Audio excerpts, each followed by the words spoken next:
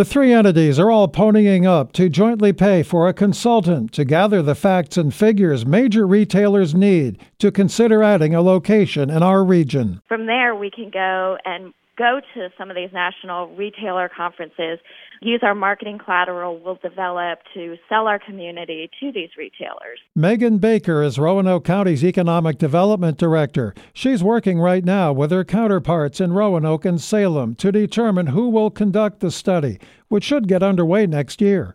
Baker says no matter which municipality might become home to any desirable new retailer, all benefit. If we attract it or Salem attracts it, it's good for all of us because we continue to build that momentum to attract more retailers. Don't expect early results. Baker says it can and often does take at least 3 years for such efforts to become initially successful. Evan Jones, WFIR News.